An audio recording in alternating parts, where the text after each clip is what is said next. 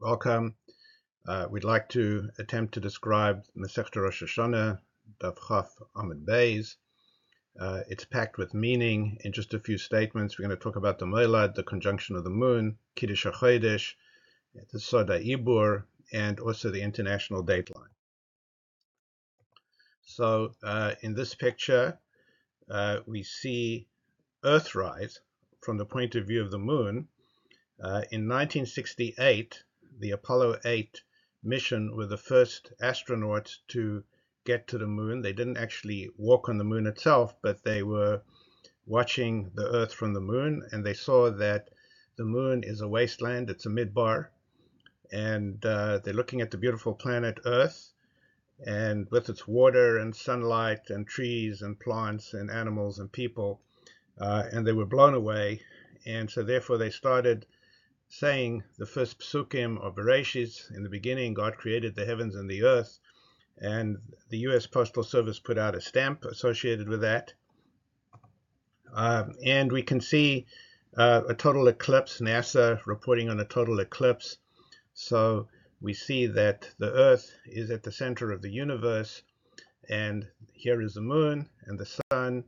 So the moon is in between the sun and the earth, and therefore it blocks the rays of the sun, and therefore from the point of view of the earth, we don't see the moon at all. The moon has become totally invisible. But so we know the famous Rashi at the beginning of the Chumash, Amar Rabbi Yitzchak, lo hoya sorech lahaschil es haTorah ela me'achodesh hazeh lachem, that this month, the month of Nisan, hachodesh hazeh lachem Rosh Chadashim, it's got to be the first of the month, and you've got to declare it to be Rosh Chodesh. Shehi mitzvah rishona shenitztavu bo Yisrael. This is the very first mitzvah that Klal Yisrael were commanded in. Uma tam, and what is the reason? So Pasach b'Bereshis, that HaKadosh Baruch Hu started with this first mitzvah instead of HaChodesh Hazeh, in other words, with the creation. Mishum koach ma'asav higid le'amo lases lehem nachlas goyim. HaKadosh Baruch Hu wanted to declare the greatness of his works in the creation in order to give to Klal Yisrael land that once belonged to others. She'im yoimru umas ha'olam, because if the nations of the world will say to Yisrael, listim atem, you are robbers, something that we find even today in the United Nations and elsewhere. So, because you conquered the land of the 7 nations of the Canaanites, and you took it away from them. So, Heim Omrim Lahem, we can say back to the nations that Kol Ha'oretz Shel HaKadosh Baruch Hu, the whole land belongs to HaKadosh Baruch Hu. Hu V'ra, he's the one who created it, and therefore he gives it to the one who is worthy in his eyes. Originally he gave it to the 7 nations, the 7 Canaanite nations of Esono, and it was his will to take it away from them because of their sins, and to give it to us, to give it to the Jewish people as an eternal inheritance.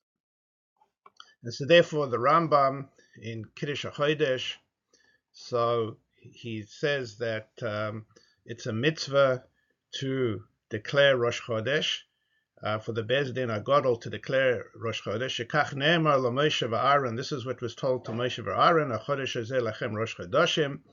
So, and therefore this month shall be for you the first of the months. And therefore in Torah Sheba'al Peh, as passed down from teacher to student, from Moshe Rabbeinu throughout the generations, so it's the Beis Din HaGadol that has to establish Rosh Chodesh. And when, however, there's no Sanhedrin in Eretz Yisrael, we establish the monthly calendar according to the fixed calendar that we follow in our times. And B'Davar Zeh, says the Rambam, is Halacha LaMoshe Misinai. It's the Beis Din HaGadol in Yerushalayim. They sit in the Beis HaMikdash, they sit on the 30th day, and they watch and they examine the Eidim, and they decide whether the 30th day is going to be Rosh Chodesh, or the next day, the 31st day, is going to be Rosh Chodesh. So we're going to do a quick geocentric review. In our previous shir, we spoke about the fact that we are taught in our science classes that it is really the Earth that is orbiting the sun being at the center of the universe, the center of the solar system. and it's really the Earth that is moving around the sun. And what we said was that that's not necessarily true. So even scientifically, really the Earth is fixed in space, and the whole celestial sphere is revolving around the Earth, and it's really the sun that is doing an orbit around the Earth every year.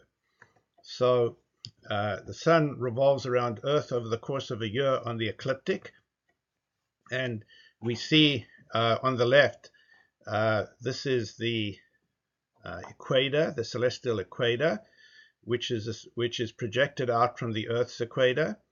And then at 23.5 degrees, there's another plane, the plane of the ecliptic, which is in gray.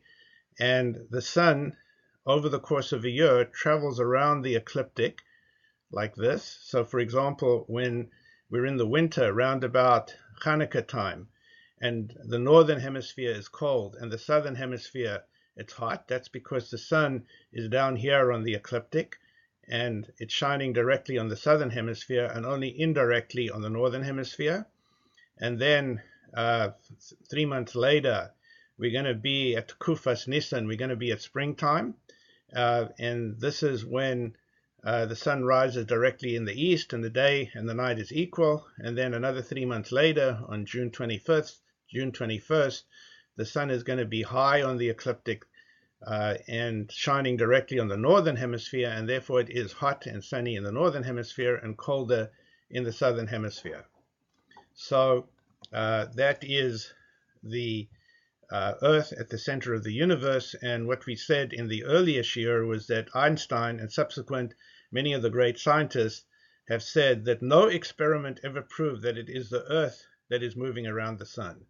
There's never been an experiment that has been conducted to prove that, despite what we told in the textbooks and despite what we told whenever we study these issues, that it's incontrovertible that it's the Earth that is moving. But no experiment has ever shown that, and it's just as scientifically valid to say that Earth is at the center of the universe, and it is the celestial sphere that is revolving around the Earth once every day, and it is the sun over the course of a year that orbits the Earth.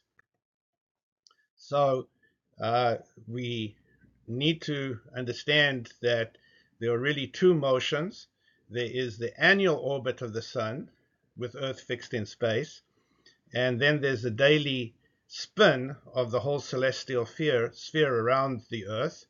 So the sun revolves around the Earth over the course of a year on the ecliptic, and which is at 23.5 degrees with respect to the equator.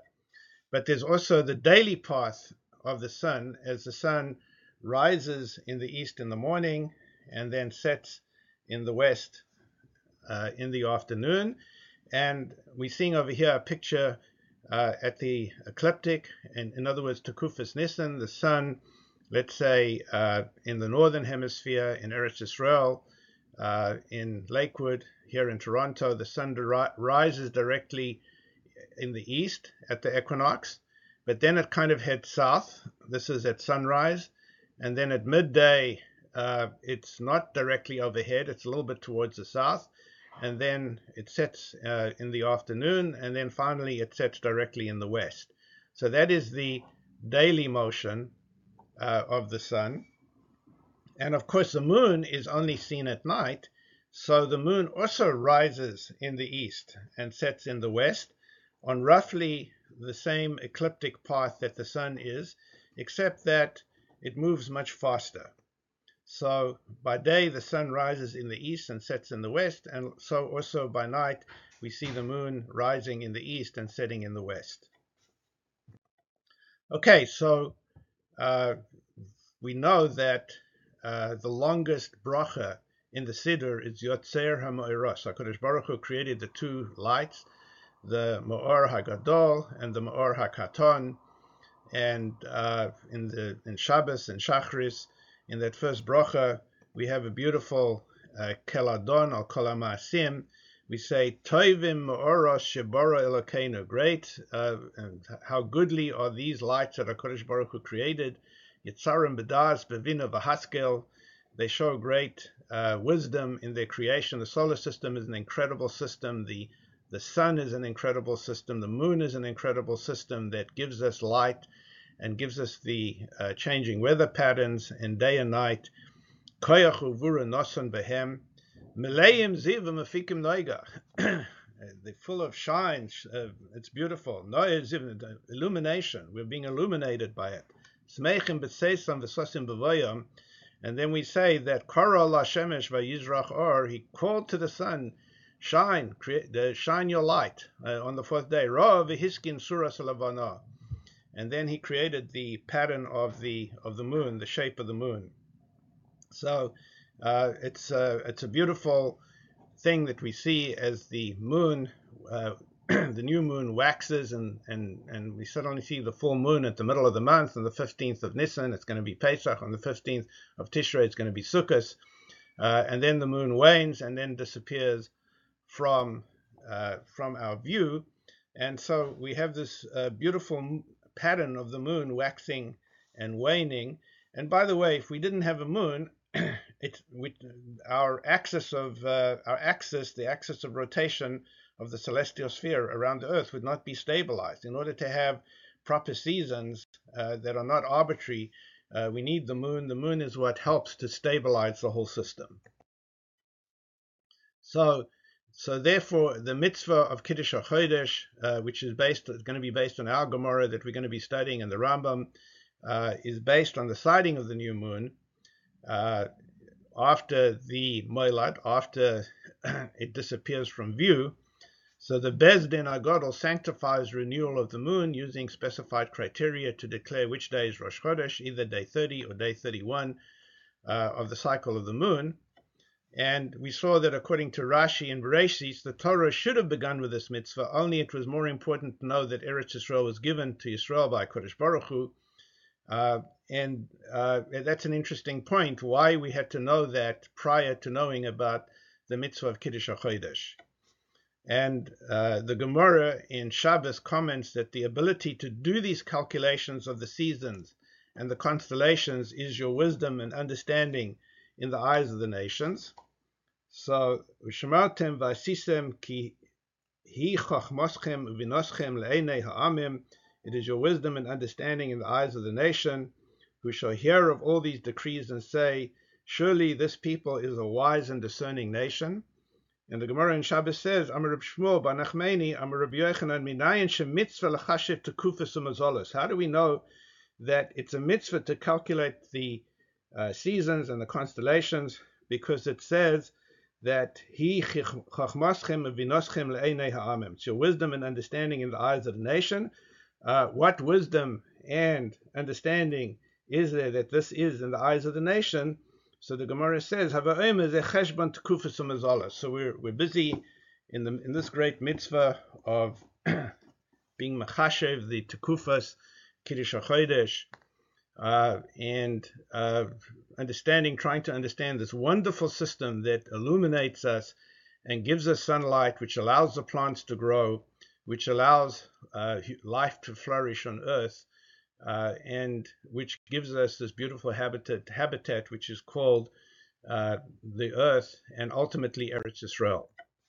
Okay, so a Chodesh is associated with an astronomical reality. This is as opposed to the 7-day creation week, Shabbos and creation. Every 7 days it's going to be Shabbos. There is no down here on earth anyway, there is no concrete astronomical reality associated with that. There are spiritual ramifications to that. So what is a Chodesh? It's the time it takes for the moon to orbit the earth. Now that orbit is 360 degrees, and it orbits that 360 degrees around the earth, almost circular. It's a little bit of an ellipse, in about 29.5 days. And the question is, when does the month start and when does the month end? How will we know that? And so in order to understand this, we will take a look at this picture. So we have the earth at the center of the universe, and we have the moon orbiting around the earth once every 29.5 days. And we'll have the sun showing on the left. And the conjunction, the moilad, right, is going to be when the moon is in between the sun and the earth. And now the sun shines on the bright side of the moon, but facing us, the light is blocked, and therefore the moon has become invisible. And this is the old moon, which grows steadily less and less until finally it disappears. And then all we see is, we don't see anything, we just see the moon becomes invisible. And the moon is moving from west to east because we're looking at it from the northern pole, the North Pole, and then the new moon will appear some hours later after the conjunction, after the Moilad. So the Moilad, or new moon, is the conjunction of the moon with the sun and the earth on opposite sides of the moon, leaving the side of the moon facing earth in darkness. So we've been talking in this picture about the monthly orbit of the moon, but we also have to recall the daily spin of the celestial sphere, because wherever the sun and the moon are, the sun is also going to rise in the east and set in the west, and at night we're going to see the moon as well, rising towards the east and setting in the west.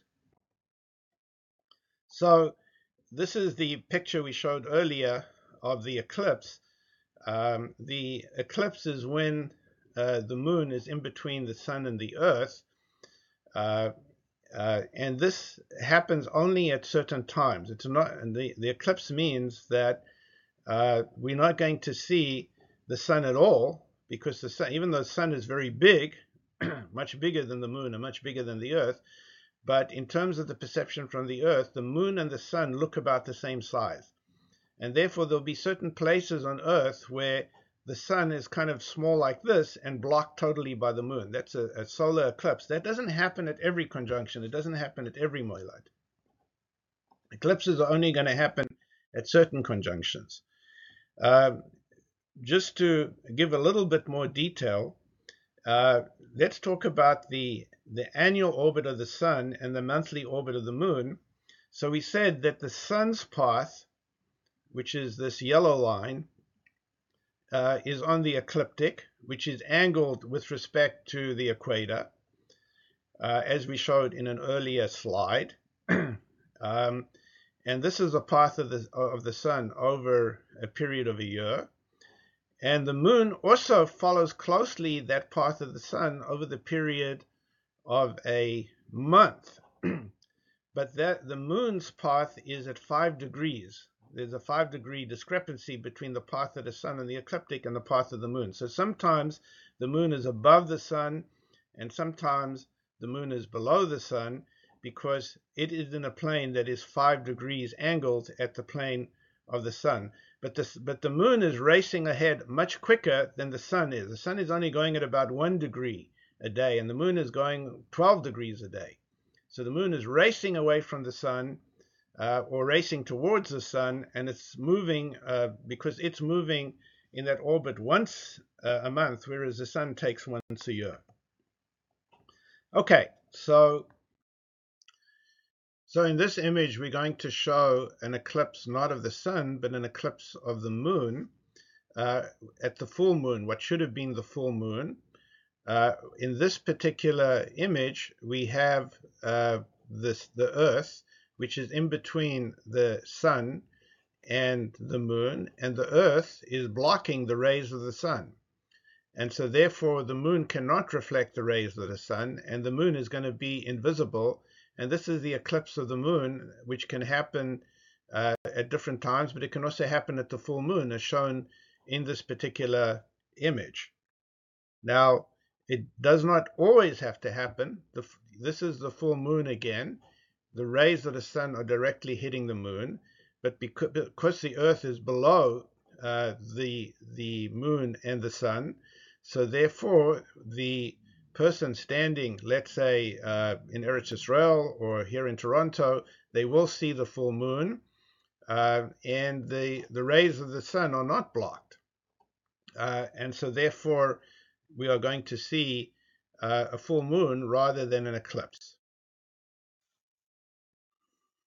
Now, at the monthly conjunction, again, we're back to a situation where the moon is between the sun and the earth, and we are not going to see the dark side of the moon. As you can see, the light of the sun is blocked, so we don't see the moon at all because we're at the time of the Moilad. So the earth only sees the dark side of the moon. But as the day progresses, the moon moves out of its alignment with the sun in an easterly direction. We're saying the moon is moving actually quite rapidly, much more rapidly than the sun is moving. The moon moves to the east of the sun.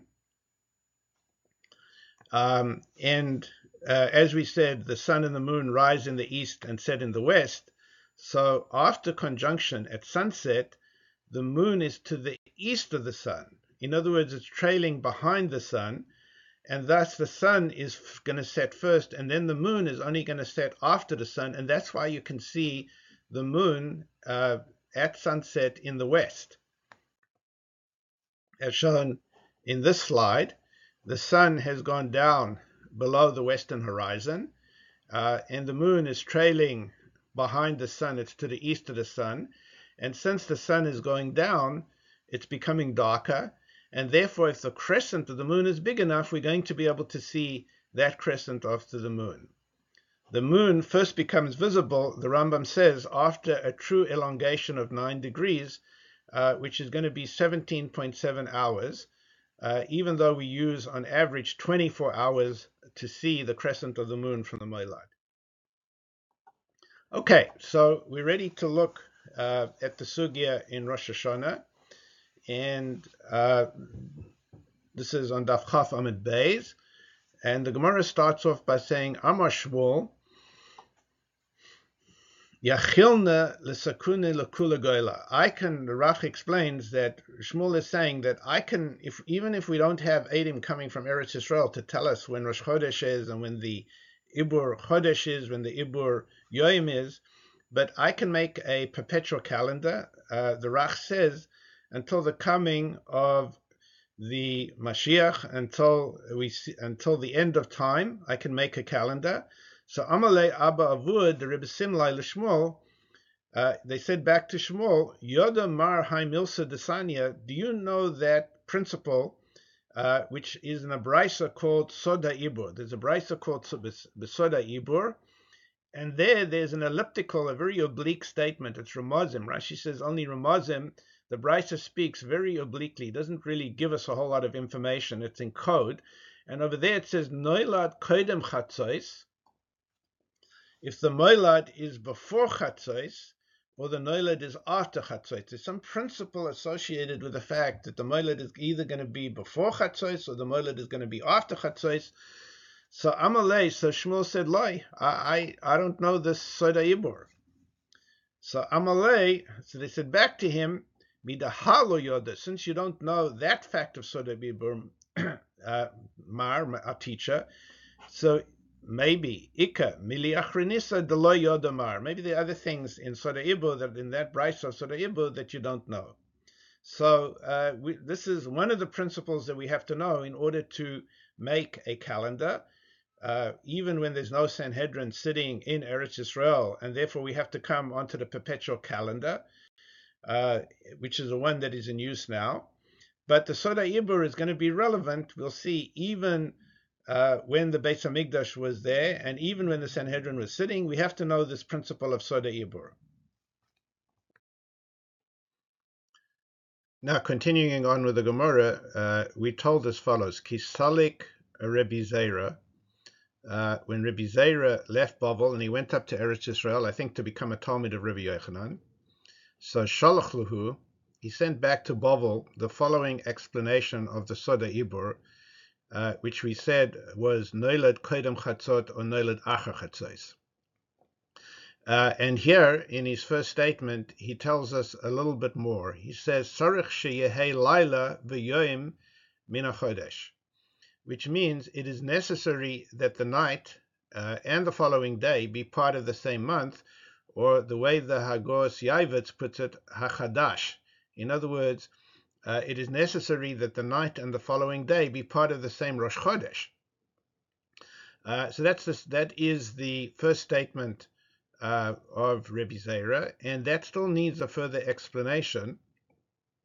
But essentially, what he is saying is that Rosh Hashanah, the Rosh Chodesh of Rosh Hashanah itself, cannot fall on a day when the Moiled is after Chatzos. That's really what he's saying.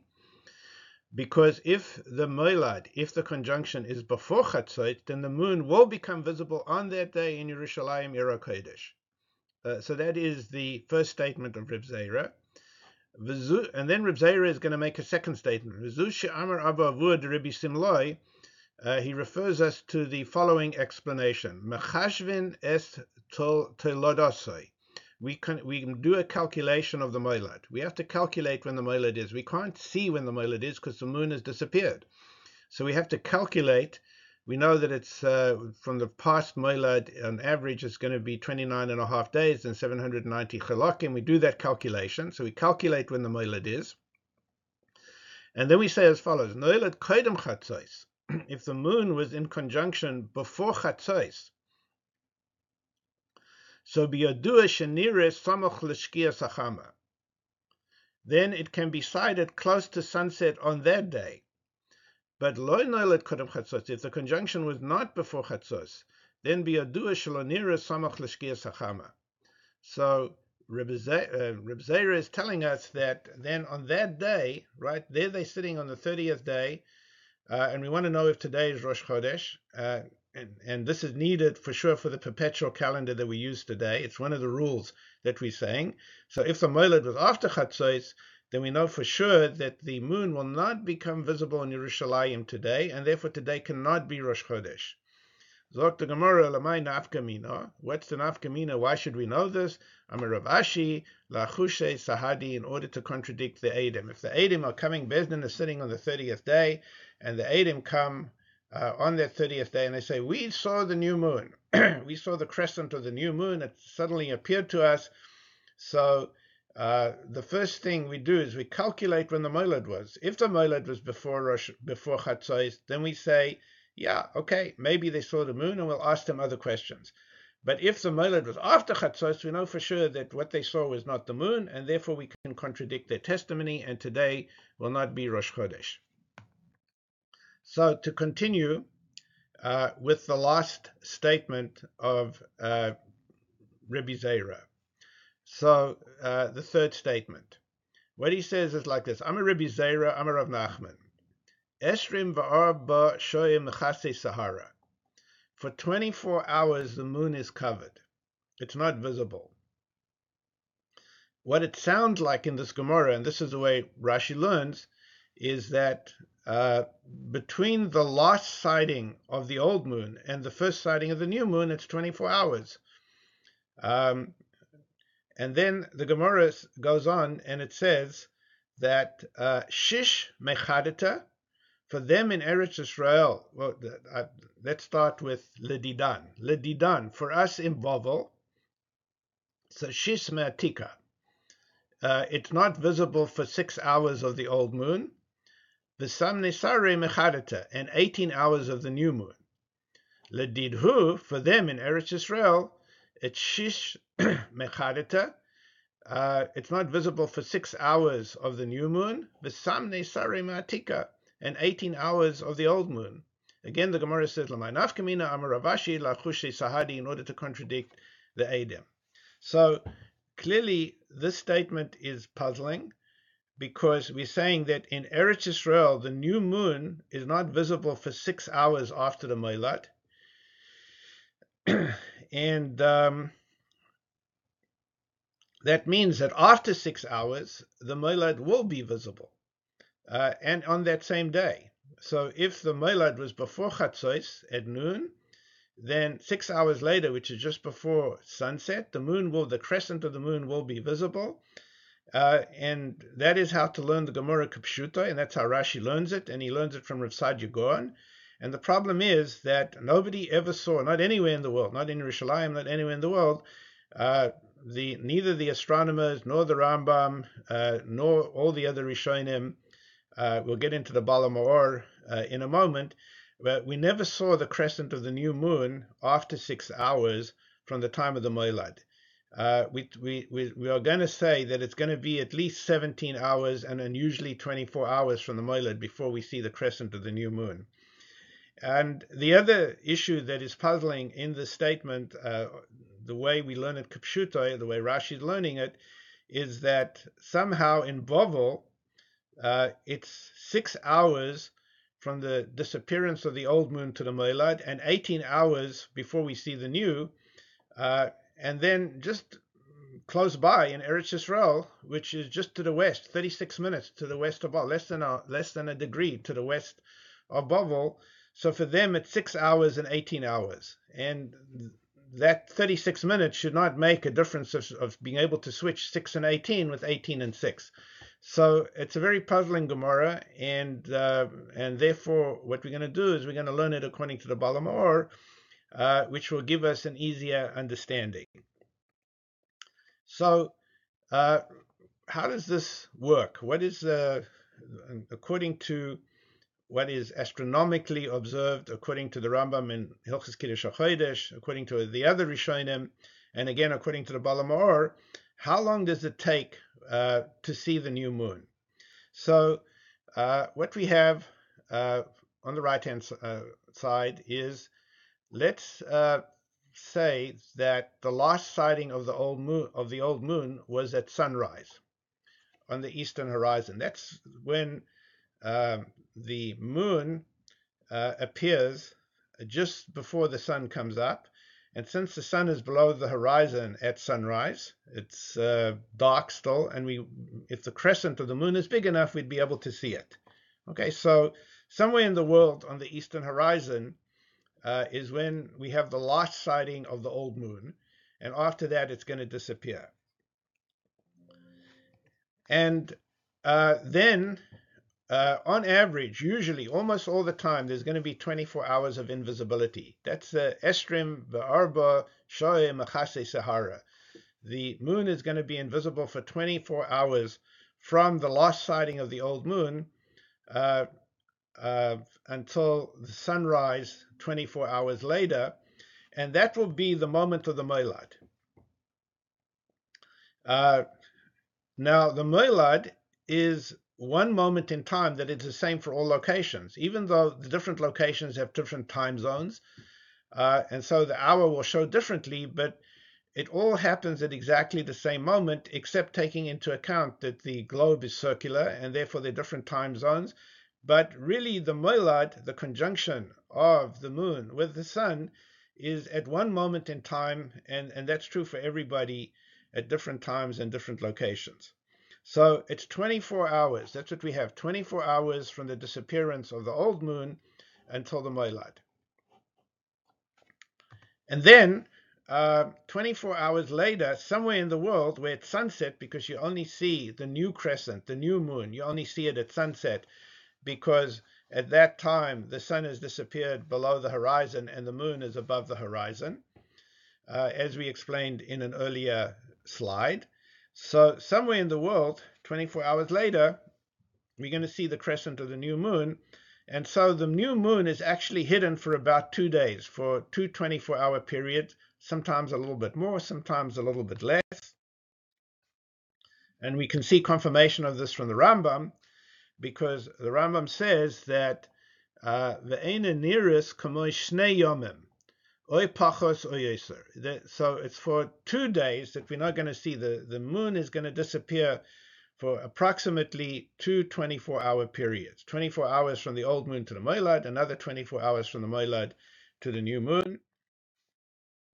And it can be, how much less can it be? The Rambam is going to tell us in Hilchos Kiddush-hachodesh that we look at the western horizon at sunset, and that is when we see the crescent of the new moon soon after the Moilad.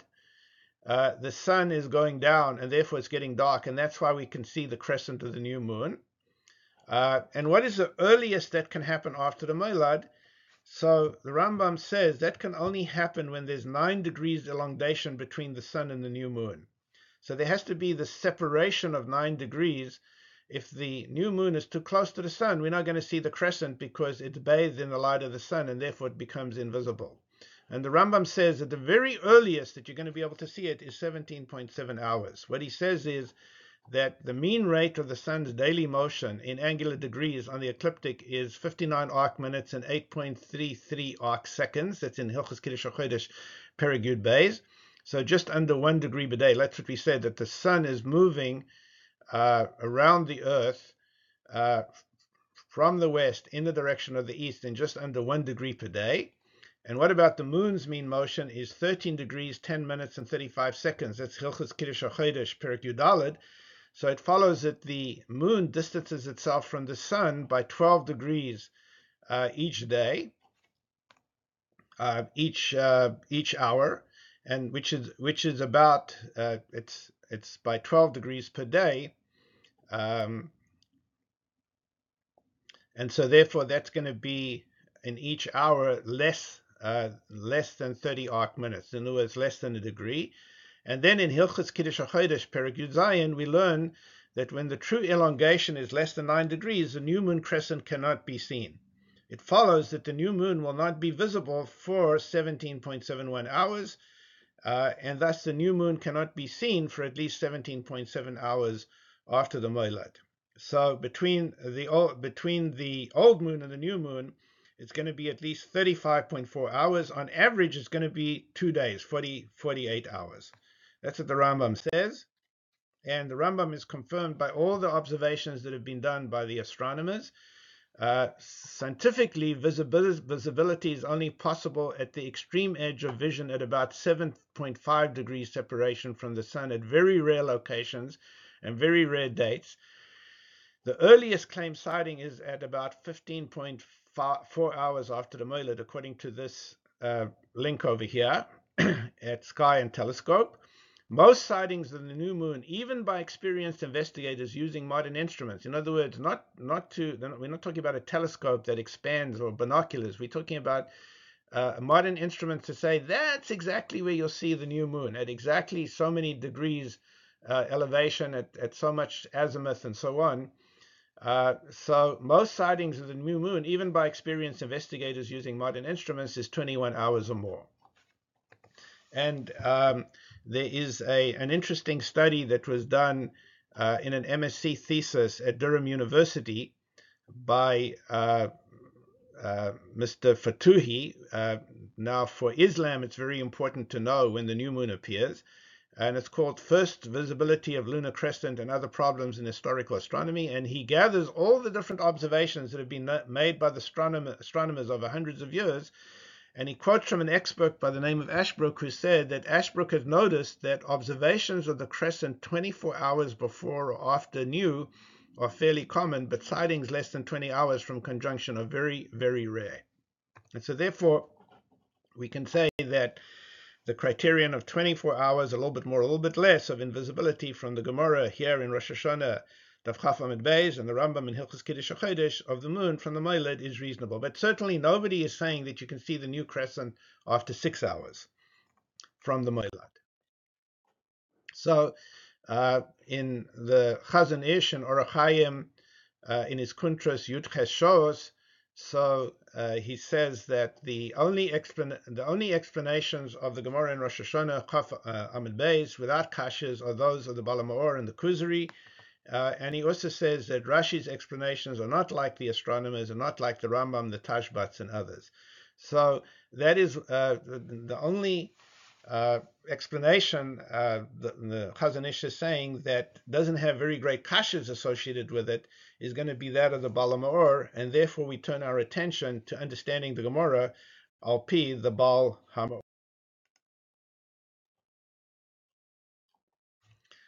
So we are now ready to return to the Gemara on the Chaf Amud Beis, and we're going to do it with the Bala Ma'or. So let's go to the first statement of Reb Zera. He said, Ki solik Rabbi Zera, when Reb Zera went up to Eretz Yisrael, Shlachlo, he sent back to them in Bavel, and he said, Sarech sheyehei laila v'yoyim min hachodesh, or min hachadosh. So it's necessary that the night and the following day be part of the same month, which we now know means that the whole legal day of Rosh Hashanah, or perhaps any Rosh Chodesh, that's a question in the Meforshim. But anyway, the whole legal day of Rosh Hashanah must fall after the Moilad somewhere in the world. So if we want to make day 30, we want to make that into Rosh Hashanah, we want to make it into Rosh Chodesh of Rosh Hashanah, then the Moilad had to have been on day 29. So that the whole of day 30, the night and the following day, will be part of Rosh Chodesh. This is, and why is that? This is so that the new moon should be visible somewhere in the world. So this is a chidush of the Bala Ma'or, that we don't need the moon to be visible in Yerushalayim, Ir HaKodesh, as long as the new moon on that day 30 is going to be visible somewhere in the world. And of course, this is going to need some explanation, and we're going to have to ask also a hashkafa question. Why should we relax? Shouldn't it be the visibility of the moon in Yerushalayim and Eretz Yisrael? Why is it that it could, as long as the moon is going to be visible somewhere in the world? So, in order to understand the Bala Ma'or and the 6 and the 18 hours, so now we have to discuss the issue of the halachic dateline. So in this picture, we have Yerushalayim, and of course the globe is a circle. We're looking, so to speak, from the North Pole down, okay, and we're looking at the circle of the globe, roughly at the latitude of Yerushalayim. So here is Yerushalayim. This is to the east of Yerushalayim. Babel is to the east of Yerushalayim. And of course, we are to the west of Yerushalayim. New York would be 109 degrees west of Yerushalayim. This is 90 degrees. This is 6 hours or 90 degrees west of Yerushalayim. New York is 190 degrees west of Yerushalayim, about 7 hours. And then we go another 6 hours, and then we go another 6 hours. And here we are back at Yerushalayim. And this is to the east of Yerushalayim. Babel is only 36, less than a degree east of Yerushalayim. But 6 hours to the east of Yerushalayim is going to be the edge of Asia, let's say Shanghai in China. It's going to be 6 hours or 90 degrees to the east of Yerushalayim. And the question is, can we keep going in a circle? And it's got to end somewhere. So again, we could say that Tokyo, which is in Japan, we could just as well look at Tokyo as being 270 degrees to the west of Yerushalayim. So let's see how this works out.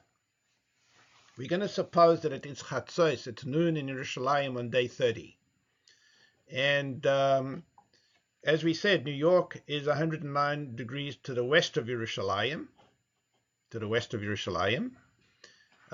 and therefore in New York, if it's Chatzos in Yerushalayim, so it's going to be a lot earlier if in Yerushalayim it's Chatzos, then in New York it's going to be a lot earlier. It's going to be about 5 a.m. Okay, now what about Bavel? So again, Bavel is only 36 minutes east of Yerushalayim. So if in Yerushalayim it's 12 p.m., in Bavel it's going to be 12:36. It's a little bit later, but only by 36 minutes. And Shanghai is going to be 6 hours later. It's 90 degrees east of Yerushalayim. And therefore, if it is Chatzos in Yerushalayim, in Shanghai, it's going to be sunset. It's already going to be 6 p.m. because the time there is much later. So Chatzos in Yerushalayim is 6 hours. It's 6 hours later in Shanghai on day 30. And of course, we cannot keep going in a circle, as we've mentioned.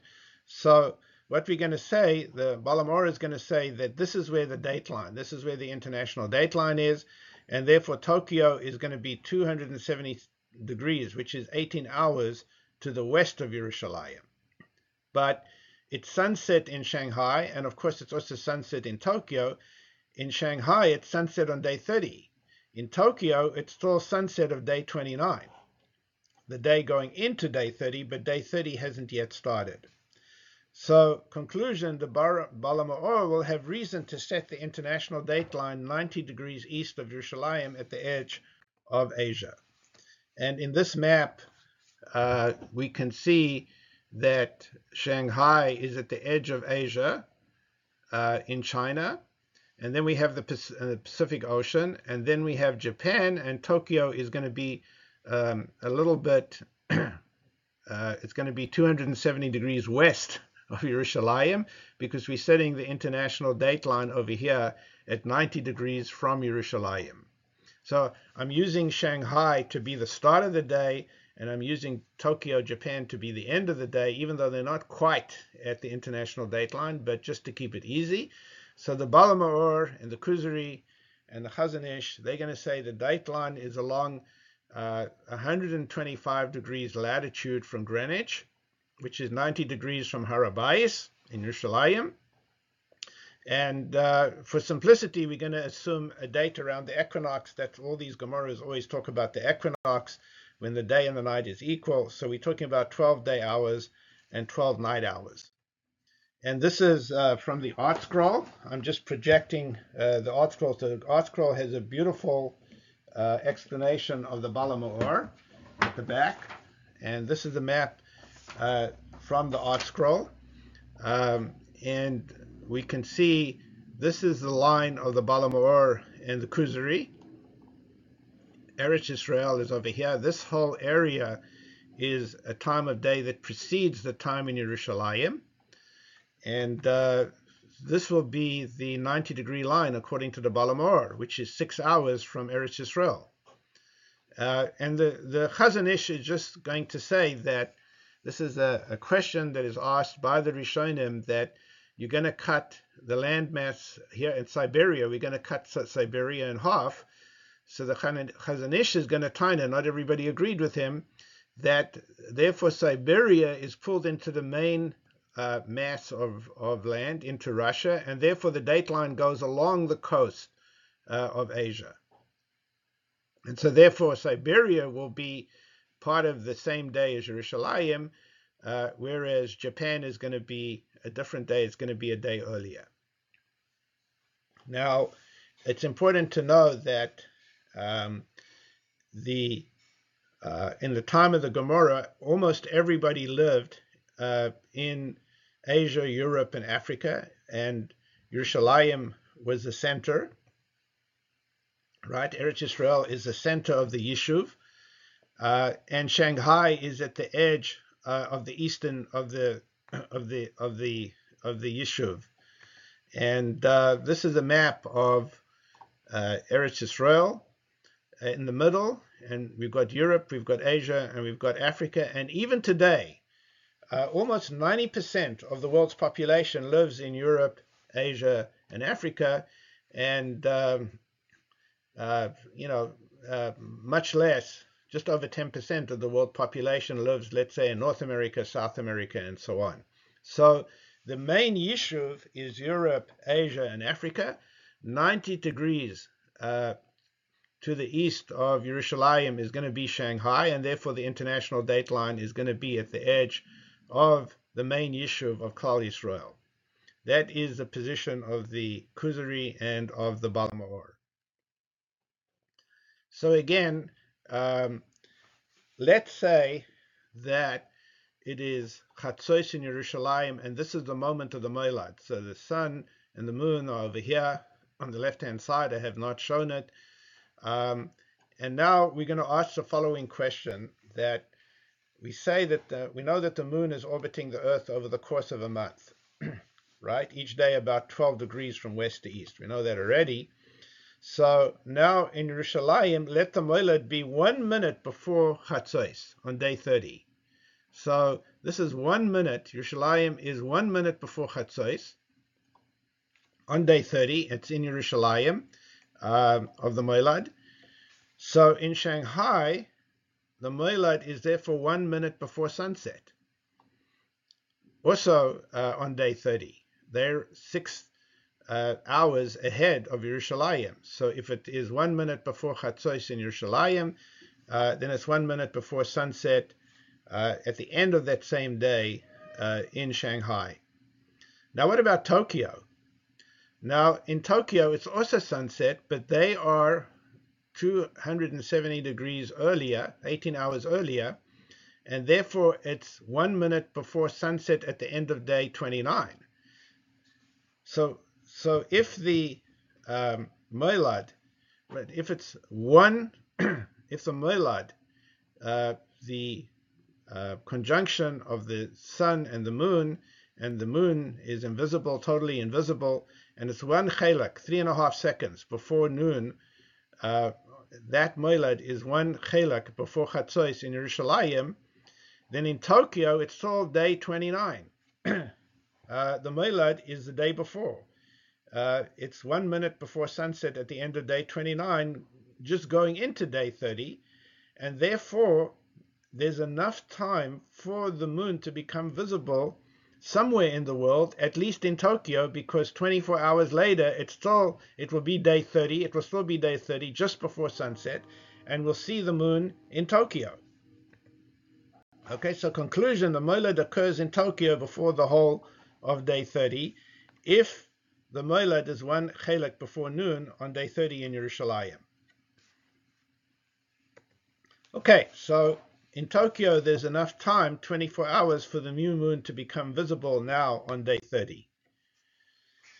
So let's get back to Rav Zera. Kisarik Rabbi Zera shalach lahu. He sent back to Babel and he says, Sarach sheyehei laila v'yom min hachodesh. So the moilad has to be on day 29, and then the whole of the night, the following night and day of day 30 will be after the moilad. V'zu she'amar avavud Rabbi Simlai mechashvin et telodosoi. We calculate the moilad. It's got to be on day 29 prior to the whole day 30, which would be true if it was before Chatzos, if the moilad was before Chatzos, measured by Jerusalem time. And then we say that noilad kodem Chatzos, right?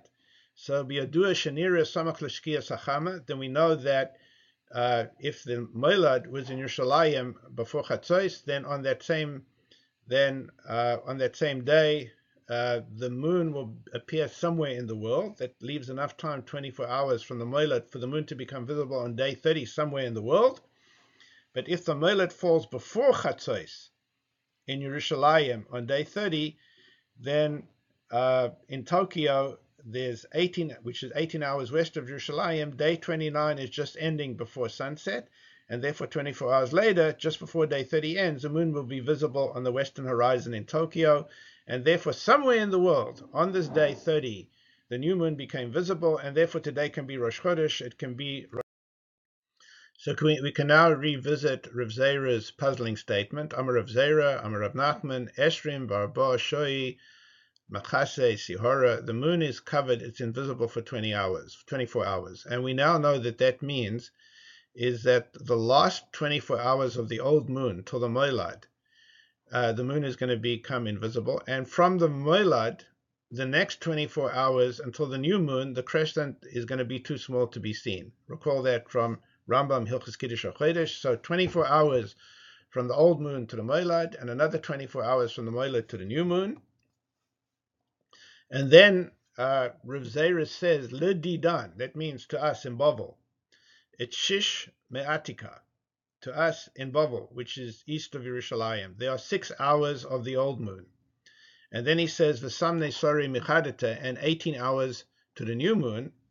So what does that mean? We were puzzling about that before.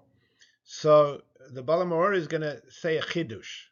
He's going to say that when the Talmud Bavli says them, so then it means Yerushalayim. But when the Talmud Bavli says Ledidan, when it says us, so we, in Bavel, we are east of Yerushalayim. And the Babylonian Empire extends much further east. And what is the furthest east we can go? What's the Ksei HaMizrach?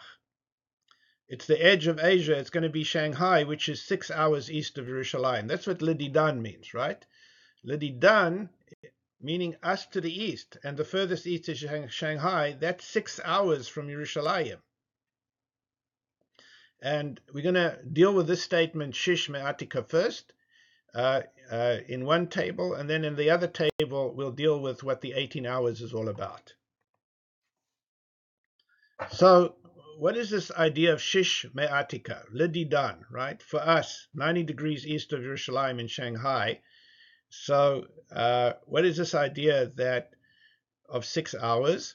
So again, let's say the last sighting of the old moon in Yerushalayim is at, again, it can only be at sunrise on the eastern horizon, 6 a.m.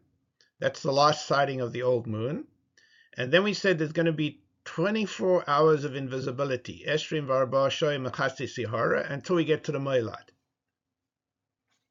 And the question is that if we here in Bavel, no shluchim came, or we're working with a perpetual calendar, what is that going to look like?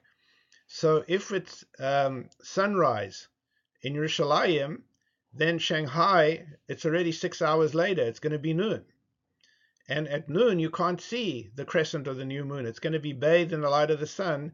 And so therefore, it's only much later, 6 hours later, at sunset, that we're going to be able to see the crescent of the moon. So it's 6 hours before this 24 hours of invisibility. So for us, 90 degrees east of Yerushalayim in Shanghai, the last sighting of the old moon is 6 hours preceding this 24 hours of invisibility. Now, Rav Zera goes on and he says, the Tamne Sore Mechadata, the first sighting of the new moon is going to be right at sunset.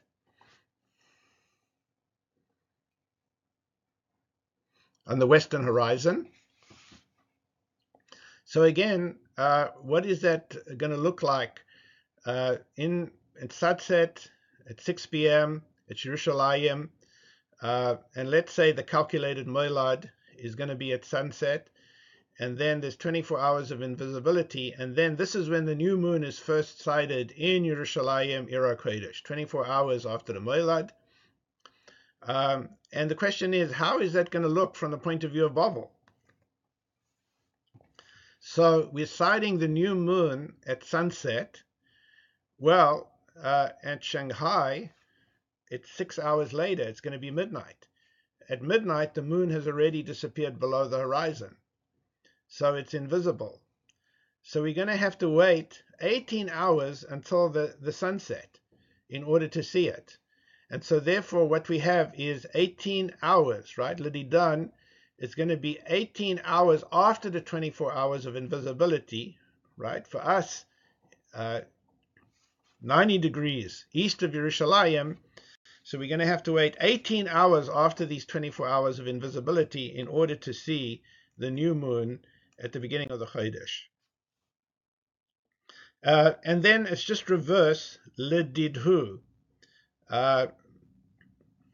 The first sighting of the new moon, let's say we're talking about us in Shanghai, us east of Yerushalayim. So how is that going to appear from the point of view of Yerushalayim? So Lididhu, it's Shish Michadata. The first sighting of the new moon is going to be at sunset, let's say Shanghai time, right? So here, sunset, 6 p.m. is a calculated Moilad. There's going to be 24 hours of invisibility in Shanghai until the new moon is first sighted in Shanghai, right? So for them in Yerushalayim, when will be the first sighting of the new moon? So that's going to be 6 hours after the 24 hours of invisibility, right? Because in Yerushalayim, if in Shanghai it is sunset, then Yerushalayim is still Chatzos on the 29th day. So at sunset, starting the 30th day, that's going to be 6 hours later is when they are going to first see the new moon. It's going to be 6 hours after the 24 hours of invisibility. So for them in Yerushalayim, the first sighting of the new moon is 6 hours after the 24 hours of invisibility. And for them, Lididhu, for them in Yerushalayim, it's Tamne Sore Me'atika. It's 18 hours when the old moon disappears. So again, if we look at Shanghai, the last sighting of the old moon will be at sunrise at the eastern horizon. There's going to be the 24 hours of invisibility to the calculated Moilad, which will again be at sunrise on the eastern horizon. So for them in Yerushalayim, the last sighting of the old moon is going to be 18 hours preceding the 24 hours of invisibility, because this is the last sighting of the old moon is at sunrise Shanghai time, 6 a.m. So in Yerushalayim, they're trailing. It's midnight, and we're not going to be able to see the moon. So we're going to have to wait 18 hours, right? So for them in Yerushalayim, the last sighting of the old moon is going to be 18 hours preceding the 24 hours of invisibility. Now, when is this is just really a side issue, when is the true moilad? Because we announce in shul the average moilad. So here is a study. It's actually quite complicated to do the calculations, but this was a study that was done. And what we see is that the variations can range over plus minus 7 hours. In other words, when we announce 29 and a half days and 793 halakim, that's not exactly when the conjunction might appear. It might be off by plus 7 hours, it might be off by minus 7 hours. Mostly it's going to be very close, and most points are clustered between plus minus 3 hours. There's a study by this fellow Muse. That is what everybody uses when you see I'm pretty sure that all the cheshbonos, all the calendars you see that hang in your shul, they're all using his cheshbonos. He's put out a couple of textbooks with all these calculations carefully noted. And whenever I write calendar programs, the sunrise, the sunset, the path of the moon, so we're using the Muse calculations. And in this study, we see that the true moilad is different from the average moilad that we announce in shul. And this is all precisely in the Rambam in Hilchos kiddush-hachodesh. Everything in the Rambam is clearly laid out, the math, the spherical trigonometry, everything is there. You can calculate when sunrise is, when sunset is, the exact position of the sun, the exact position of the moon, very accurately. It's amazing. With the whole Hilchos kiddush-hachodesh is an amazing work from a very great mind. So in the present era, the median length of the lunar cycle is about 29 days, 12 hours, and 30 minutes. This is in other words, that's the middle, and it's clustered to the median is where most are, in other words, half are to the left and half are to the right of the median, while the average is a bit more than 29 days, 12 hours, and 44 minutes. So variations are about plus minus 7 hours from the average. That is the calculation according to the Rambam, and that is the calculation according to the late. I would like to get back to the first Rashi on the importance of Eretz Yisrael. And we know that Adam Rishon on the 6th day was kiddush-hachodesh.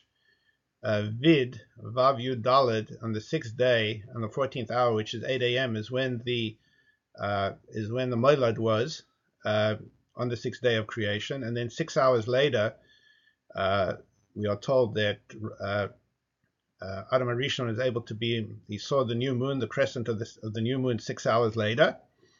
And therefore he was able to be Mekadesh the Chodesh.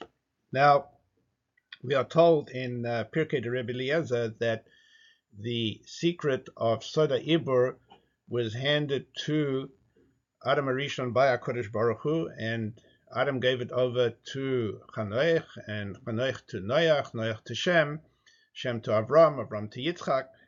And then the Pirkei de Rabbi Eliezer said Yitzchak transmitted the Soda Ibur to Yaakov, and Yaakov entered into the Soda Ibur, and he was Ma'abed the year. And then Yaakov went to Chutz La'aretz, and he wanted to extend the year in Chutz La'aretz, and HaKadosh Baruch Hu said to him, Yaakov, you don't have to do it, you don't have permission to do an Ibur Chodesh in Chutz La'aretz. Your father Yitzchak will extend it in Eretz Yisrael.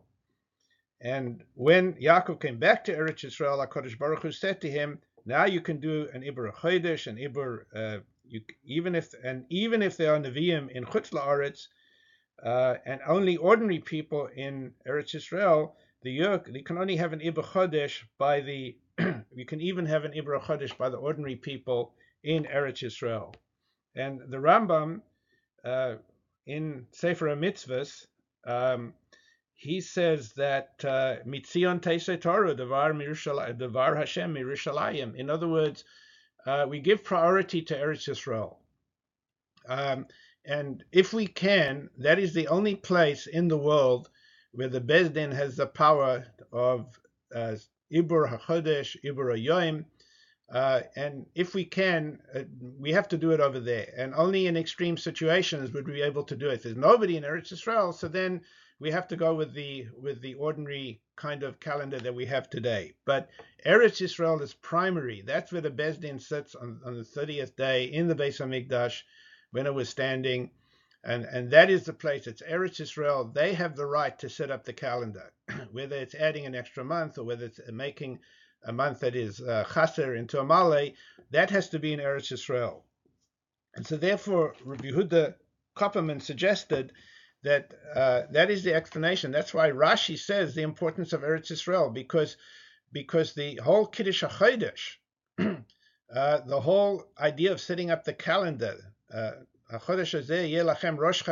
that has to be ultimately in Eretz Yisrael, to the extent that we can manage that. And therefore, first we have to talk about the chashivas of Eretz Yisrael, and then we can talk about the mitzvah of Hachodesh Lachem Rosh Chodashim. So that would be the reason for the Baal HaMaor saying that a chiddush of the Baal HaMaor would now need an explanation of why is it that it doesn't matter where the world, it doesn't matter where, as long as the new moon appears somewhere in the world, even if it's only in Tokyo. But wait a moment, shouldn't it appear in Yerushalayim? That's a question that we asked earlier. And it has been, we can suggest an answer to that question from the Medrash Rabbi, which has been noted by the Mefarshim. The Medrash Rabbi says that prior to the Chet of Adam, the planets and the spheres traveled at a rapid speed. And only as a result of the Chet of Adam HaRishon were the planetary orbits enlarged and their speed diminished. So it can be postulated that Rabbi Yeshua and Rabbi Eliezer did not disagree regarding the facts of cosmogony. Both may be in agreement that the universe was created in Tekufas Nisan, or at least the sun and the moon on the fourth day. That was when it was Tekufas Nisan. That's when they were placed in the firmament, in the Rakia. But due to the rapid speed of the planetary bodies, remember that the creation week is Lamala Miderech HaTeva. This HaKadosh Baruch Hu is a Boire in the Manig. In the creation week, he's creating all of this. He has to be Machadesh everything. So due to the rapid speed of the planetary bodies, it's not working according to the Chukei HaTeva that we have today. By the time that Adam was created on the sixth day, the planets had already completed the equivalent of a 6-month journey, so now it's Tekufas Tishrei. The trees are full of fruit. He's in Gan Eden, and all the trees are full of fruit. And HaKadosh Baruch Hu is telling him, I'm giving you all these trees to eat. Don't eat from the Eitz Hadaas Shel Ra, but all the other trees I'm giving to you to eat. And so therefore, since the moon was moving more rapidly, so therefore 6 hours later we could see the crescent of the moon, and therefore Adam HaRishon was able to be Mekadesh the Chodesh 6 hours after the Moilad. But of course, HaKadosh Baruch Hu is a Boire in the Manhig, and after Shabbos the Chukei HaTeva come in, and it's after the Chet, and therefore the planets are going according to the solar system is working according to the Chukei HaTeva, which is the situation after Shabbos. HaKadosh Baruch Hu is the Boire and he's the Manig. It's clear the plan and purpose in planet Earth, with the beautiful sunlight, with the moon, with its water, a habitat for man at the center of the universe. With the existence of HaKadosh Baruch Hu is demonstrated by the plan and purpose. He is the Boire, he is the Manig of the universe at every moment in time. HaMechadesh B'tuva B'chol Yom Maaseh Bereshis. That is the thing that we learn from the Soda Ibur. That, of course, the Olam HaKechovim, the world of the Mazolos and of the sun and the moon, are the means through which HaKadosh Baruch Hu is mashgiach upon us at every moment in time, and that will be true until the coming of the Goel Sedek Bimheira B'Yameinu.